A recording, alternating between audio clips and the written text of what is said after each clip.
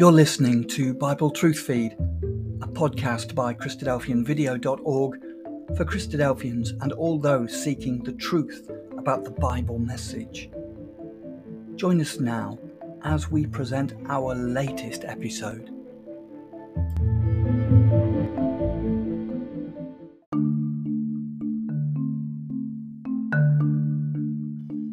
We're now up to episode number 50 of Understanding God's Righteousness by Brother Jim Dillingham from the Cranston Ecclesia in the USA. This episode is called Faith, Confidence, Prayer and Fasting.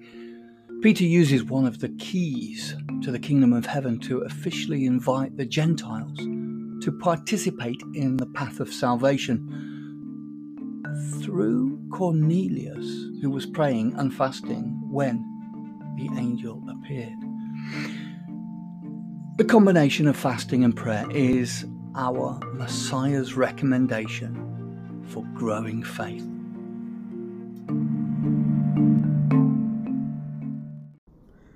So, we have been considering the principle of faith, and particularly the advice of Jesus in how to grow our faith. The category of faith Jesus was referencing in relation to the practices of prayer and fasting is the confidence aspect of faith. The other aspect of faith that actually has to precede that confidence aspect of faith is the doctrinal aspect of faith, as in the faith once delivered to the saints, as Jude describes it, and as Paul explains the temporary purpose of the Holy Spirit gifts to the primarily Gentile believers at Ephesus when he writes, "Till we all come in the unity of the faith and of the knowledge of the Son of God, unto a perfect or mature man, unto the measure of the stature of the fullness of Christ." The aspect of faith we're currently considering is that confidence category of the principle of faith. We've been considering the recommendation of Jesus, how to increase our faith through prayer and fasting. Last week we considered the combined prayers and fasting of Moses, Daniel, and David. And these were men of great faith. We concluded last week with the intention of considering how the first century ecclesia also respected the advice of Jesus to combine fasting and praying. We previously noted the statement by Jesus at the beginning of his ministry that although his disciples did not practice fasting, that they would eventually. In Matthew chapter 9, we read, "Then came to him the disciples of John, saying, Why do we and the Pharisees fast oft, but your disciples fast not? And Jesus said unto them, Can the children of the bride chamber mourn as long as the bridegroom is with them? But the days will come when the bridegroom shall be taken from them, and then shall they fast. No man puts a piece of new cloth into an old garment, for that which is put in to fill up taketh from the garment, and the rent is made worse. Neither do men put new wine into old bottles, or more accurately, wineskins, else the wineskins break, and the wine runs out, and the wineskins perish. But they put new wine into new wineskins, and both are preserved." Jesus makes it clear his disciples will practice fasting after he's no longer with them. We certainly have that double parable explanation about putting new wine into old wineskins and new cloth patches onto old garments. These are lessons about changes in procedures. Yet fasting will not be eliminated, as Jesus makes it clear. His disciples will definitely fast after he leaves. Jesus pointed out it would be inappropriate to fast when the friends of the bridegroom are with him, but would be appropriate to fast in the future when the bridegroom would be gone. Now there are a number of examples of this. In Acts 13, we read, "And they ministered to the Lord and fasted, and the Holy Spirit said, Separate me Barnabas and Saul for the work whereunto I have called them. And when they had fasted and prayed, and laid their hands on them, they sent them away. So they, being sent forth by the Holy Spirit. Clearly, not only did the disciples fast in their spiritual service, but Christ responded to this fasting, communicating through the Holy Spirit. In Acts 14, we read, confirming the souls of the disciples and exhorting them to continue in the faith, and that we must, through much tribulation, enter into the kingdom of God. And when they had ordained them elders in every ecclesia and had prayed with fasting, they commended them to the Lord, on whom they believed. Fasting and prayer are identified with the commissioning of elders in every ecclesia. This is certainly not a combination that is applied in our last century of the ecclesial age. Popularity voting was not the practice in the first century ecclesia as it is in the last century ecclesia. But of course, we have no apostles to appoint elders. We have no Holy Spirit guidance. We do have prayer and fasting available to us, but I get the impression that brothers and sisters who vote for ecclesial appointments don't even pray about it, certainly don't fast and pray, if they even bother to participate in voting for ecclesial appointments. In relation to the value of prayer and fasting, we Gentile believers should take particular notice of the value received by the Gentile invitation avenue of the Roman centurion Cornelius. We know that Cornelius was particularly chosen by Jesus to be the point of official invitation to the Gentiles to participate in the conditional promise of salvation. Peter was given those 3 visions of unclean beasts held in a 4-cornered sheet and commanded to kill and eat. This was immediately prior to the 3 men sent by Cornelius to request a visit from Peter to that home of a Gentile. First, we should recognize Peter was assigned this responsibility years before, during the ministry of Jesus. In Matthew 16, we read this, where Jesus says to them, "But whom say ye that I am?" And Simon Peter answered and said, "You are the Christ, the Son of the living God." And Jesus answered and said unto him, "Blessed are you, Simon Bar-Jonah, for flesh and blood has not revealed it to you, but my Father which is in heaven. And I say also unto you that you are Peter, and upon this rock," meaning that confession that Jesus is the Christ, "I will build my ecclesia, and the gates of hell shall not prevail against it. And I will give unto you the keys of the kingdom of heaven, that whatsoever you shall bind on earth shall be bound in heaven, and whatsoever you shall loose on earth shall be loosed in heaven." The rock the ecclesia would be built upon was Peter's testimony that Jesus was the Christ, the Son of the living God, as opposed to all those unliving gods manufactured in the minds and hearts of the pagans. But our point is that Jesus gave the keys of the kingdom of heaven to Peter. Therefore, Peter would be a conduit for significant changes in that harmony between heaven and earth. Peter used these keys to the kingdom of heaven for 2 highly significant events.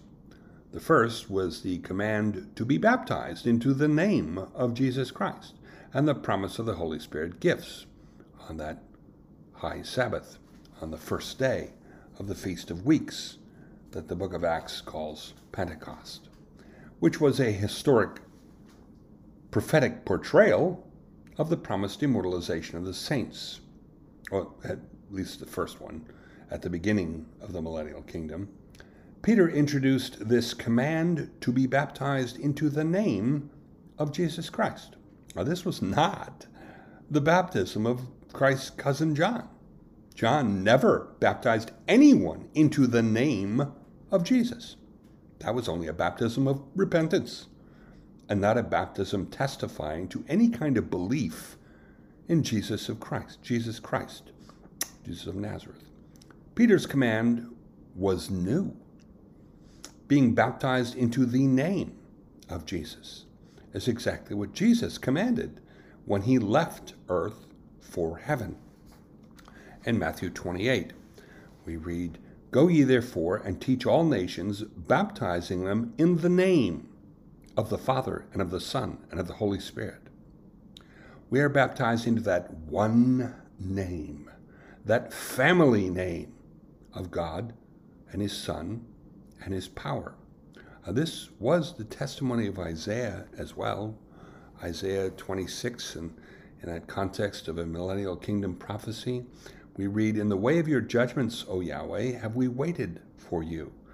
The desire of our soul is to your name and to the remembrance of you." The desire of our soul, our life, should be the name of God, that family name into which we are baptized. So Peter used one of these keys to the kingdom to initiate the command to be baptized, as we currently know it, and to offer that limited two-generational promise of the Holy Spirit power, that heavenly powers to be demonstrated on earth. The next time that Peter uses a key to the kingdom of heaven was in this highly significant official invitation to the Gentiles, that they should be invited to participate in the hope of salvation. The procedure is really rather interesting. The Gentiles, like ourselves before partaking of that gospel invitation, were paralleled to unclean beasts in the three visions that Peter experienced on Simon's roof at Joppa. In Acts 10, we read this account. It says, "Peter fell into a trance and saw heaven opened, and a certain vessel descending unto him, as it had been a great sheet knit at the four corners, and let down to the earth, wherein were all manner of four-footed beasts of the earth, wild beasts, creeping things, fowls of the air. And there came a voice to him, Rise, Peter, kill and eat. But Peter said, Not so, Lord, for I have never eaten anything that is common or unclean. And the voice spake unto him again the second time, What God has cleansed, that call not thou common. This was done thrice, and the vessel was received up again into heaven. Those three visions of the unclean beasts, representing the Gentiles, are supported within a four-cornered sheet. Now, this is a reference back to the four-cornered configuration of the enlightened community in the wilderness, when the first kingdom of God age began. This relationship between the as yet unenlightened community as unclean beasts is an expression pattern presented all through Scripture. There are four basic categories of beasts presented in Scripture, which can be distinguished on the basis of their blood, or in one case, the complete absence of blood. The first beast category is the clean, domesticated animals that are acceptable as divine sacrifices. Now, there were only a highly appropriate 8 categories of clean beasts that were acceptable as sacrifices to God. Now, these were the male and female steer, the male and female goat, the male and female sheep, and the pigeon and turtle dove, which are genderless, defined neither as male nor female. The blood of these animals were demanded at the tabernacle exclusively, with no accommodation for slaughtering and eating by anyone. The second beast category were the wild animals that were designated as being clean by God's standards. These beasts and birds and insects and fish could be caught, killed, and eaten without contradicting God's physical holiness standards. But the blood of these animals had to be poured into the dust and covered by dust. The third animal category were the unclean animals, the ones that are depicted in Peter's vision. These animals were forbidden absolutely forbidden from the diet of the enlightened community. There were no blood-handling directions with these beasts, as their blood, therefore their life, was inconsequential to God. The fourth beast category in Scripture are the three vision representations with beast-like representations. These are the seraphim, the cherubim, and the four living creatures. These three are all representations of the immortalized Christ and the saints, but they are without blood. And we know this because Paul tells us very clearly that flesh and blood cannot inherit the kingdom. And Jesus defines his immortalized state as being flesh and bone, not flesh and blood. Each beast category represents a different category of people in Scripture. The domesticated, sacrificial, clean beasts represent the category within the enlightened community that are faithful and submit to the terms of God's righteousness. The second group of clean animals, whose blood had to be poured into and covered by dust, also represent a portion of the enlightened community, but those who do not comply with the terms of God's righteousness. They are not identified by domesticated sacrificial animals, but wild and unsubmissive, despite qualifying as divinely clean. This second group identifies those within the enlightened community who do not pour out their lives, their blood, in sacrifice to God, but into the dust, that cursed dust that represents death, as in, dust thou art, and to dust you shall return. This is similar to the parable of the lazy servant of the master, who lied about being frozen in fear and buried the one talent he had been invested with into the dust. That third beast category was the one pictured in those three visions of Peter, the unclean beasts. Another way of referencing this group is the sons of men. This is as opposed to the sons of God, which refers to the enlightened community. Now here's an example of this direct association between the sons of men and beasts from Ecclesiastes chapter 3. I said in my heart concerning the estate of the sons of men, that God might manifest them, that they might see that they themselves are beasts. For that which befalleth the sons of men befalleth beasts. Even one thing befalls them. As the one dies, so dies the other. Yea, they have all one breath, so that a man has no preeminence above a beast, for all is vanity. All go to one place. All are of the dust, and all turn to dust again. The sons of men will die like beasts, but that's not true of the first two beast categories. Beasts perish when they die. The people represented as the sacrificial clean animals and the wild clean animals will not die like beasts. These people die temporarily. These will rise from the grave to attend Christ's judgment for the vindication of God's righteousness. This distinguishing feature of separate categories of death is referenced in Psalm 49, which is written by the sons of Korah. We read, Nevertheless, man, being in honor and abides not, he's like the beasts that perish. Like sheep, they're laid in the grave. Death shall feed on them. But God will redeem my soul from the power of the grave, for he shall receive me. He shall go to the generation of his fathers. They shall never see light. Man that is in honor and understands not is like the beasts that perish.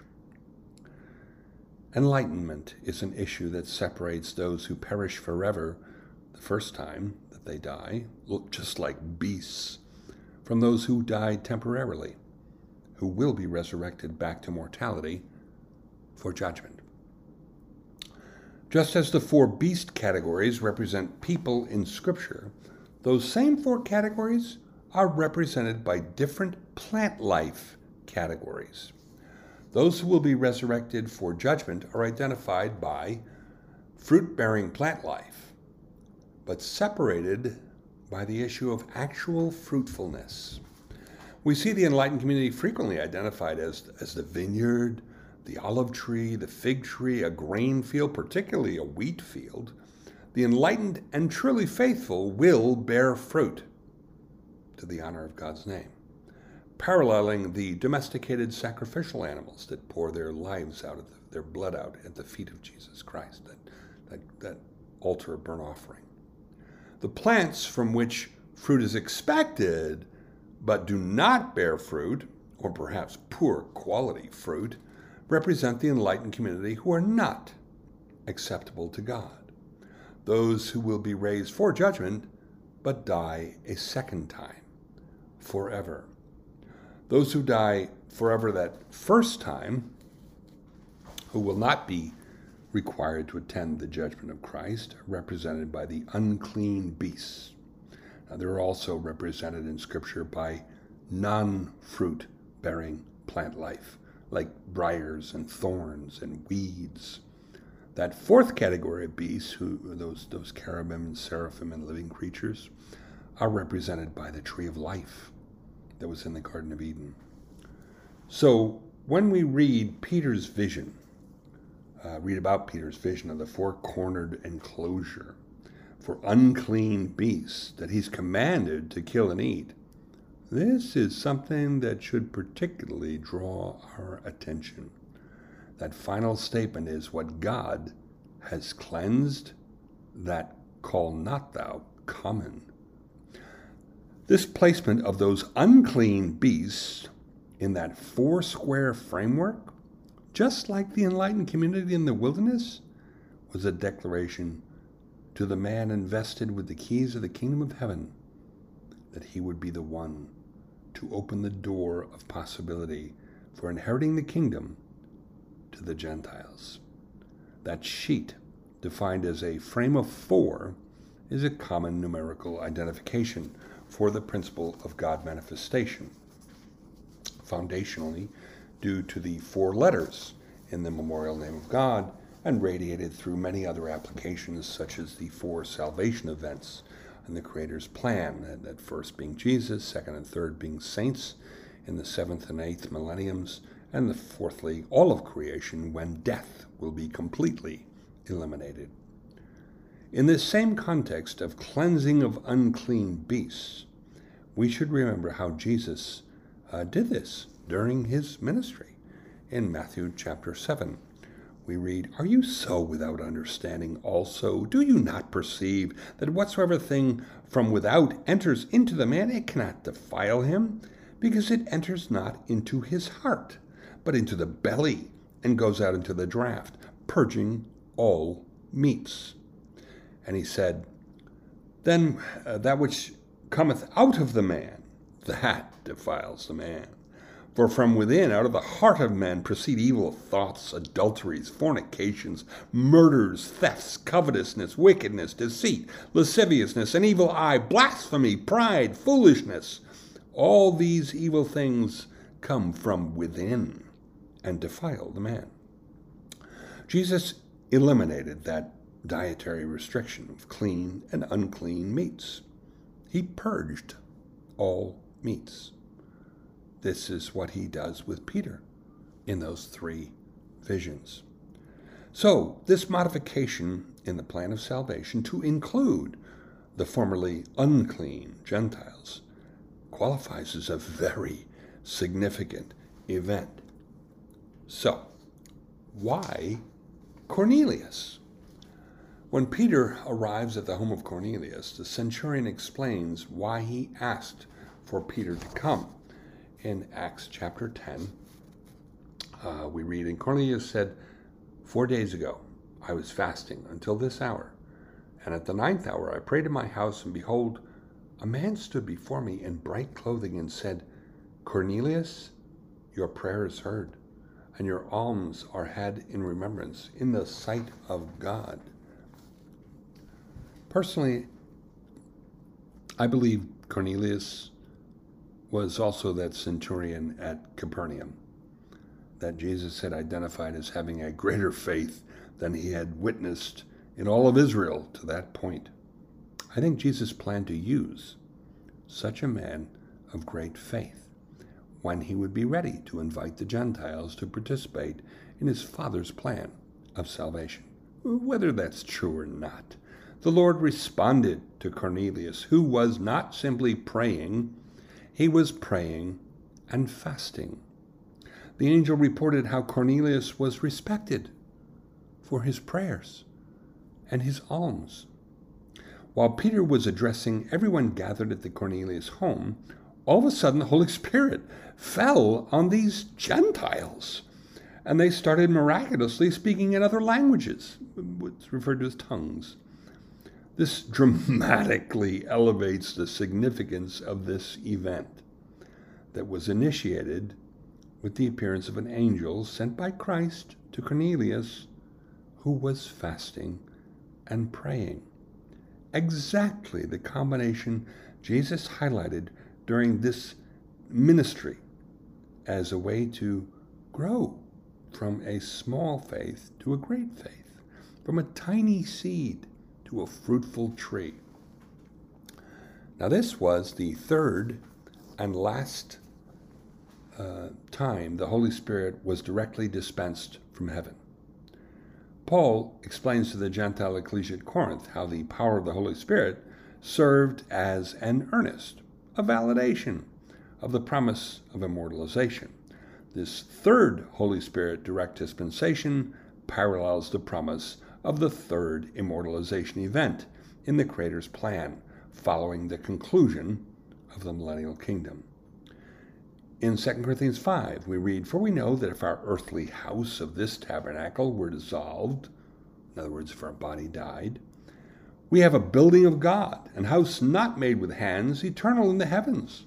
For in this we groan, earnestly desiring to be clothed upon with our house which is from heaven, if so be that being clothed we shall not be found naked. For we that are in this tabernacle," this mortal body, "do groan, being burdened, not for that we be unclothed," we certainly don't want to die, "but clothed upon, that mortality might be swallowed up of life. Now he that has wrought us for the selfsame thing is God, who also has given us the earnest of the Spirit." The layered framework of the significance of this event with Cornelius should certainly provide an exclamation point to the faith-augmenting practice of combining prayer and fasting. Let's look at another reference to fasting being a practice of the first generation even of the ecclesial age. Let's look at the advice of the Apostle Paul as he offers this to husbands and wives. In 1 Corinthians chapter 7, he writes, "Nevertheless, to avoid fornication, let every man have his own wife, and let every woman have her own husband. Let the husband render unto the wife due benevolence, and likewise also the wife unto the husband. The wife has not power over her own body, but the husband, and likewise also the husband has not power of his own body, but the wife. Defraud ye not one the other, except it be with consent, for a time, that you may give yourselves to fasting and prayer, and come together again, that Satan tempt you not for your incontinency. But I speak this by permission, not of commandment." Marital relation abstinence is associated with prayer and fasting, which emphasizes the sacrificial understanding of fasting in relation to prayer. Paul also references his own fastings in the context of the things that he suffered and endured throughout his preaching pursuits. The practice of fasting certainly began during the previous First Kingdom age, but it was not part of kingdom law. Unlike Sabbath observance and feast week observances and temple worship and animal sacrifices, fasting, as a divinely acceptable sacrificial practice, was not discontinued, was not even a point of contention during that first transition generation of the ecclesial age. The eating laws of the kingdom of God were suspended. Those dietary distinctions that focused on the pursuit of physical holiness. But the non-eating ritual of fasting was not suspended. However, there is good reason to understand that fasting will not be expected during the second kingdom age. Well, at least by the mortal population of the world, because once again, the bridegroom will be with everyone. That was the answer Jesus gave to the disciples of John, the Pharisees, who asked Jesus why the disciples of John and Pharisees fasted, but the disciples of Jesus did not. Because the children of the bride chamber should not fast when the bridegroom is with them. But the mortal population of the world, those who inherit the kingdom, will not need, the immortal population of the world to come, those who inherit the kingdom, will not need to eat or drink. They'll have been born again into spirit nature of God by the word of God and be like Moses was during those 2 sets of 40 days and 40 nights when he didn't eat or drink. Again, it won't be that immortals do not eat, as Christ and the saints will eat, but will not have to eat. And there will be no hunger or thirst to be endured. We read this first in Isaiah 49. That thou mayest say to the prisoners, go forth. To them that are in darkness, show yourselves. They shall feed in the ways. Their pastures shall be in all high places. They shall not hunger nor thirst, neither shall the heat nor sun smite them. The elimination of hunger and thirst is part of the blessings of immortalization, of being born again into the eternal spirit nature. The day after Jesus miraculously fed 5,000 men along with women and children, some of that enlightened, covenant-bound community hunted him down and baited him for more miraculous food. In part of his response, Jesus confirmed this understanding we're considering in John chapter 6. He says, Jesus said to them, I am the bread of life. He that comes to me shall never hunger, and he that believes on me shall never thirst. Jesus confirms this understanding at the conclusion of one of the continuing streams of visions that John experienced on the prison island of Patmos.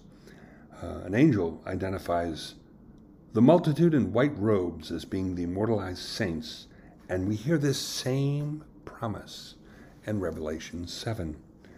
Therefore are they before the throne of God and serve him day and night in his temple. And he sits on the throne, and he that sits on the throne shall dwell among them. They shall hunger no more, neither thirst any more, neither shall the sun light on them, nor any heat. For the Lamb which is in the midst of the throne shall feed them, and shall lead them unto the living fountains of waters, and God shall wipe away all tears from their eyes. So the immortalized saints will not need to eat or drink, or even experience any compulsion to eat or drink, which is part of the sacrifice experienced in a fasting procedure. So there's my research on the practice of fasting and why Jesus advises the combination of fasting and prayer to be a way to increase our faith. I've researched fasting for a number of decades, but have not found written commentaries on this subject generated from within our enlightened community. If anyone has any familiarity about where any commentaries on fasting can be found within our community, I would appreciate that source or sources could be shared with me. I personally word searched through more than 140 years of the Christadelphian magazines and apostolic advocates, but have not found even a single commentary about fasting. So if anyone's aware of a Christadelphian generated study about fasting, and particularly in relation to prayer, I would appreciate it if that source could be shared with me. Our next class will address trials to our faith, as well as an avenue of response to recognizing the features of God's righteousness. And this will be the principle of thankfulness, which is a behavior pattern that has been progressively dismissed, discouraged, even maligned in the society of the sons of men throughout my life. As one of the great challenges the last generation of the ecclesial age faces is how the philosophies and presumptions and behavior of the unenlightened community, the sons of men, acts as harmful acid in the context of the very opposed understandings of the enlightened community.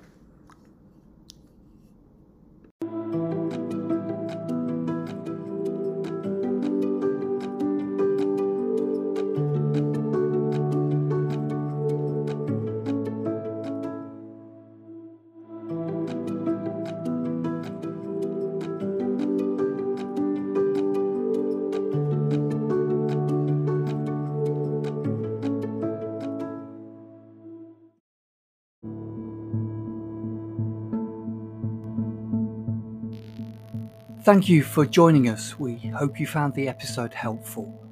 Don't forget, most of these episodes are also available as videos on our video channel, cdvideo.org.